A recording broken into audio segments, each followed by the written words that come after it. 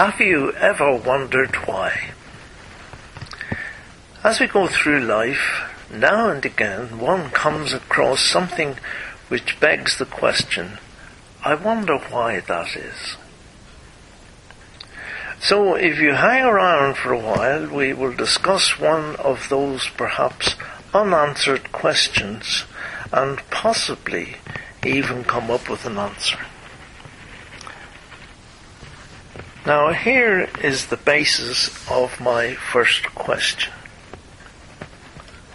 Jesus was talking to a crowd and, as usual, declaring various words of practical Christianity as recorded in Matthew chapter 7.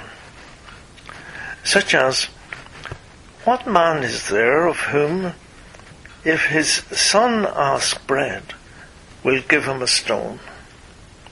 Or if he ask a fish, will he give him a serpent? If ye being evil, know how to give good gifts unto your children, how much more shall your Father which is in heaven give good things to them that ask him? Therefore all things whatsoever ye would that men should do unto you, do ye even so to them.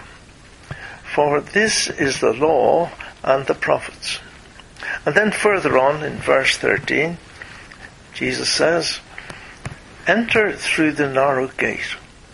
For wide is the gate, and broad and easy to travel is the path that leads the way to destruction and eternal loss.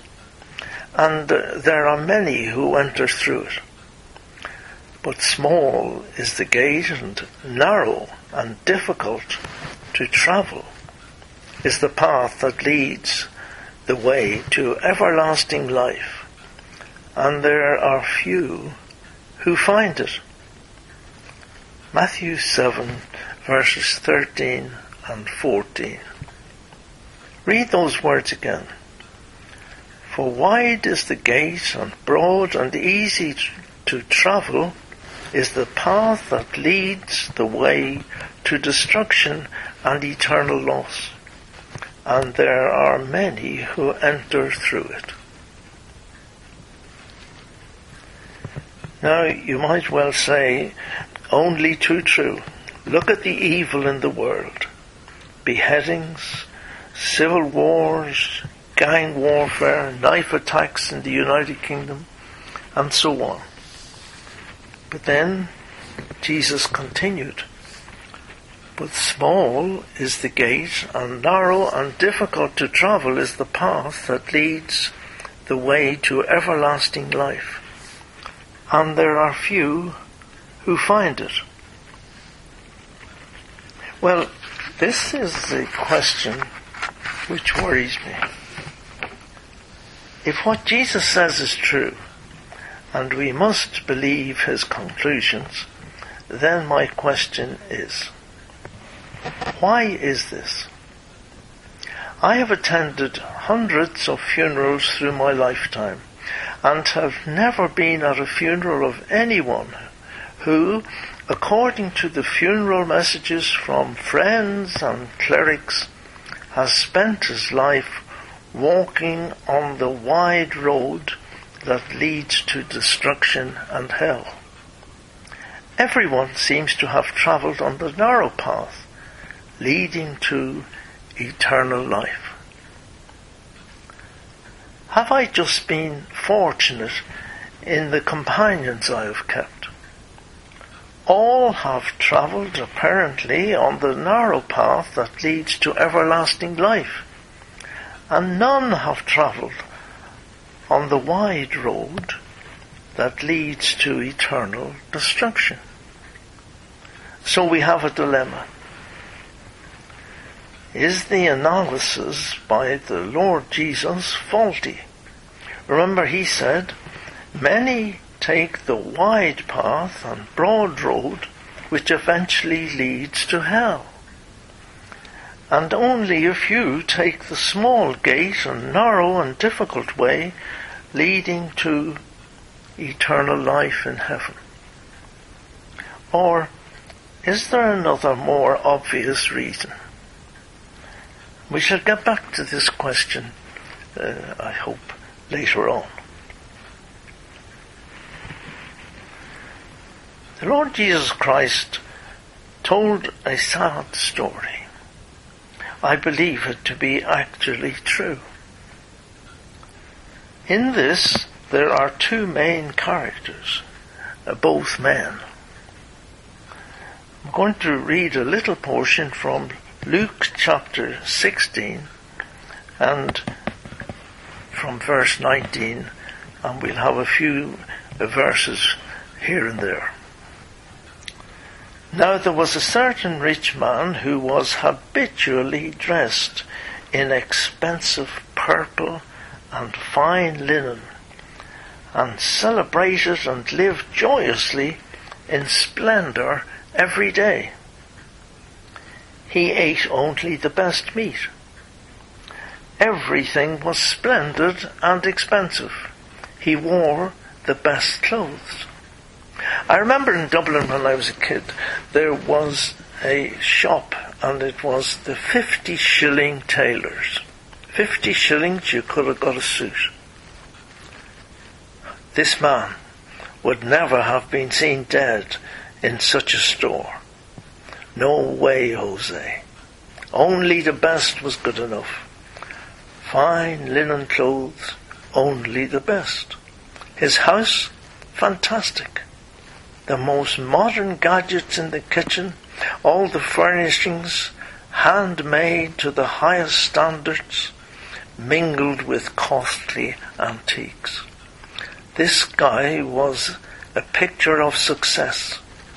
We do not know his name, but I'm sure you probably may know this man among some of your acquaintances. Verse 20. And a poor man named Lazarus was laid at the rich man's gate, covered with sores. He probably could not walk, but was carried and laid there every day. His name meant God has blessed. God has blessed. And his name was Lazarus. One can imagine this conversation by the rich man and some of his friends. I have nothing against this poor beggar, but between you and me, he is a bit of an embarrassment to me in front of my friends. I really will have to get those who bring him here to put him somewhere else. Or perhaps I'll ask the council to put him into a house for people like him. To tell you the truth, this man Lazarus is a bit of a nuisance. He certainly seemed to be a bit of a blot on the rich man's otherwise sunny horizon. He went on. The beggar is full of sores. It is really quite revolting. Apparently, my dogs go out to the gates and lick his sores. So I'm told. And these sores are all covered in flies. Somebody should do something about this beggar. He spoils the area, and he smells. I believe the girls in my kitchen give him any bits of leftovers. I must speak to them about that. And that was the picture painted by the Lord Jesus. And he continued in verse 21. Lazarus, he eagerly longed to eat the crumbs which fell from the rich man's table. Besides, even the dogs were coming and licking his sores. And that was how our story ended. Well, not quite. Time passed, and both these men died. Jesus continued. Verse 22. Now it happened that the poor man died, and his spirit was carried away by the angels to Abraham's bosom, to paradise. How wonderful. What an amazing day for Lazarus, the beggar. How utterly fantastic. Well, if that happened to the beggar, what happened to the rich guy? But note carefully, Jesus says, the rich man died and was buried. He died and no doubt had a fantastic funeral. What a wonderful service. Hundreds of mourners. They would probably have a memorial service to thank God for the life of this wealthy man. The vicar said they were to thank God for this man in a silent moment of reflection and thanksgiving to God. Really, it was a very moving time for all his friends. The vicar then actually commended the soul of the rich man to God, in some way recommending him to God. His friends and neighbours all thought that was so wonderful. Imagine being recommended to God by the vicar. It made them feel a lot better and more comfortable about this whole business of dying.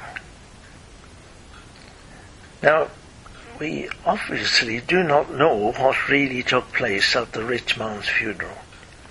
But that is what takes place in so many churches today.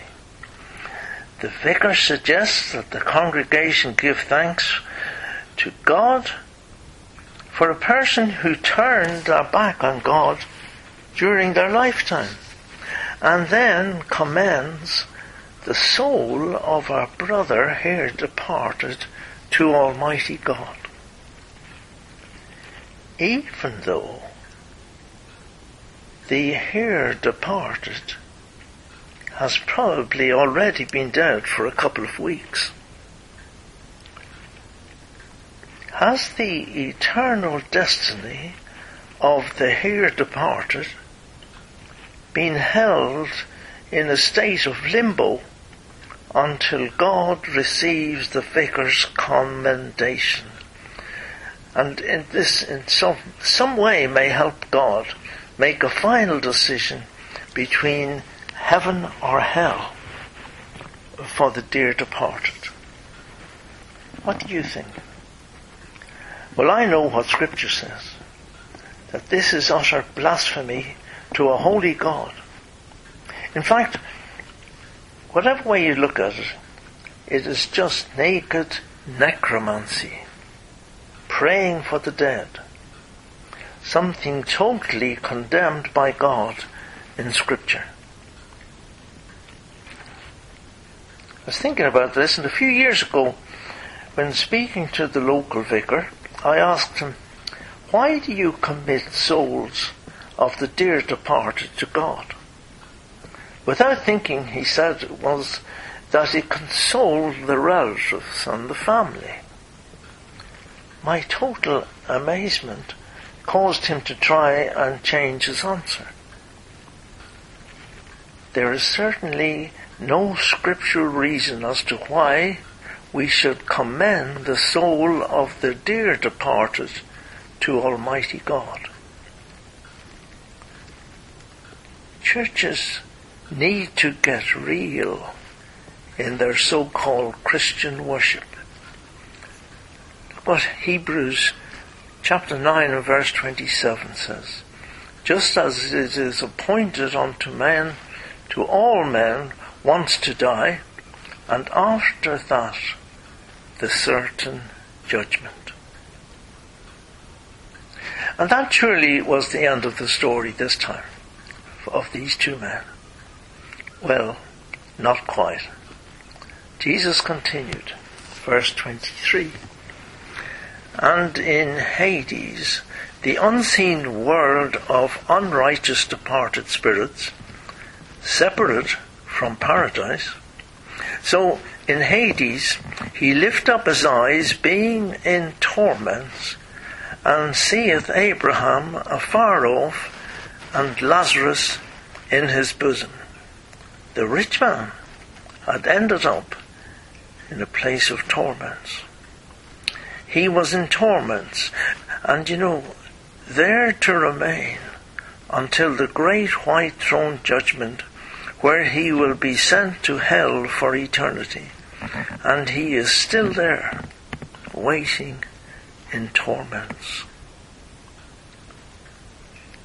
Perhaps you're thinking, I just don't believe that.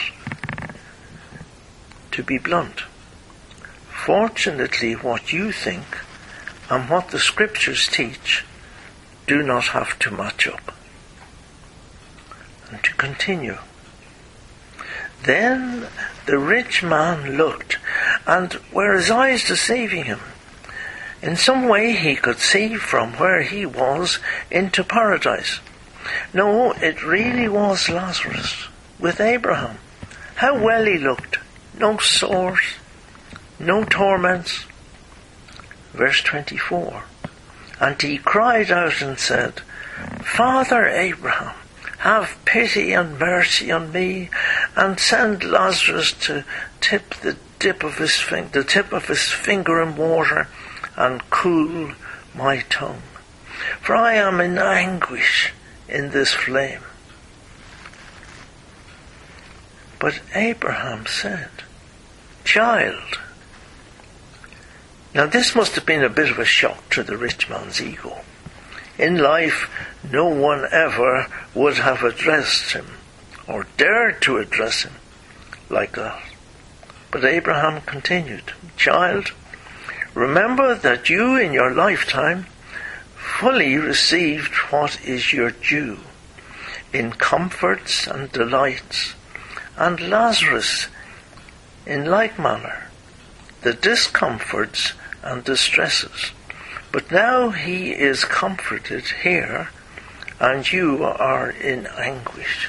And besides all this, between us and you, there is a great chasm that has been fixed, in order that no one will pass from this place to you, and may not be able to pass from your place to here. And the man said, Oh, then, Father, I beseech you to send him to my father's house. For I have 5 brothers, so that he may give solemn testimony and warn them, lest they come into this place of torment. Send someone to my brothers, Abraham. But Abraham said, They have Moses and the prophets. Let them hear and listen to them. But he answered, No, Father, Abraham, you're not just getting it right. If someone from the dead goes to them, they will repent, change their minds for the better, and heartily amend their ways with abhorrence of their past sins. Abraham said to him, If they do not hear and listen to Moses and the prophets, neither will they be persuaded and convinced and believe, even if someone should rise from the dead. How sad. Luke 16, verses 16 to 31. Note, neither will they be persuaded and convinced and believe, even if someone should rise from the dead. You know, our Saviour, the Lord Jesus Christ, and at this Easter time we remember him particularly, how he died and rose again. And he has risen from the dead. And yet the world and individuals in this world still reject him. What a horrifying story. What happens when we die? Now, we will get back to our dilemma. Is the analysis by Jesus Christ faulty? Remember, he said, many take the wide gate and broad road which eventually leads to hell, and only a few take the small gate and narrow and difficult way leading to eternal life in heaven. Now, we must accept that which Jesus said and taught is true. And what is taught to many congregations is just not correct and is a deception. Sadly, that is the truth and the eternal destiny of millions of souls across the world is dependent on this false teaching. Surely that cannot be true, but I think it is. I was thinking about this, and I remembered a few years ago a teenager whom I knew became pregnant and eventually went into labour and was taken into Trelisk Hospital and sadly had a stillbirth. Her mother was distraught, but gained some little consolation from the hospital padre, as he had baptized the dead baby. I had a long chat with her daughter, and the daughter's boyfriend, to try and set some biblical truth into their perspective. How tragic. Of course, in the Anglican Church there is also a service called emergency baptisms. If a baby is ill in the house, apparently one sends someone outside to get anybody at all, pervert, atheist, rapist. One does not have time to be fussy. Then get a drop of water and sprinkle it on the baby's head, and then get him to say a sort of magic formula, and so then it does not matter whether the baby dies or not. How wonderful! No, it is simply the equivalent of pagan mumbo-jumbo. Can you possibly imagine our Lord Jesus Christ explaining this procedure to the apostles? At the time when Jesus told this real-life drama, he had not as yet been crucified and risen from the dead. At that stage, the dead went to Sheol, a Hebrew word denoting a place to where the departed spirits went. Hades was the Greek equivalent of the name for Sheol. Then, at that stage, there were two separated departments within Sheol. A place of torment for those who had lived their lives apart from God, and the other, a place called paradise for those who had lived in simple faith and trust in God. And this is the situation described in our story. Later, Christ was crucified, placed in a tomb. He descended to Sheol and took from there all the righteous souls from the time of Adam, including this poor man Lazarus, to heaven with him. So that portion of Sheol is now empty. However, the rich man is still in the place of torments and will remain there until some time after the millennium reign of Christ on earth. after which he will be brought to stand before Christ as judge at what is described as the great white throne judgment, where he will be condemned to hell for eternity. His companions there will be the devil and his angels and the flotsam and jetsam of a wicked and evil world. A terrifying prospect and a terrifying thought. Read Revelation 20, and I'm going to read it in the Amplified Bible, in verses 11 to 21. Then I saw a great white throne, and the one who was seated upon it, from whose presence and from the sight of whose face earth and sky fled away, and no place was found for them. I also saw the dead, great and small. They stood before the throne, and the books were opened. Then another book was opened, which is the book of life.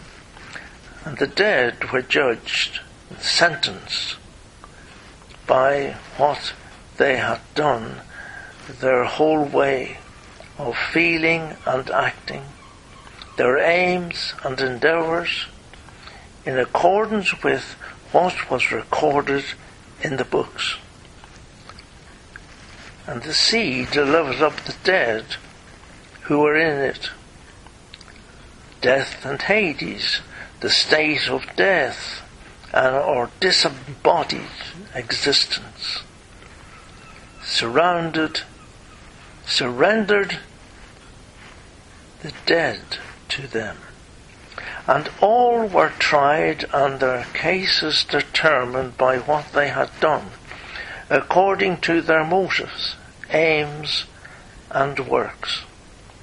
Then death and Hades, the state of death or disembodied existence,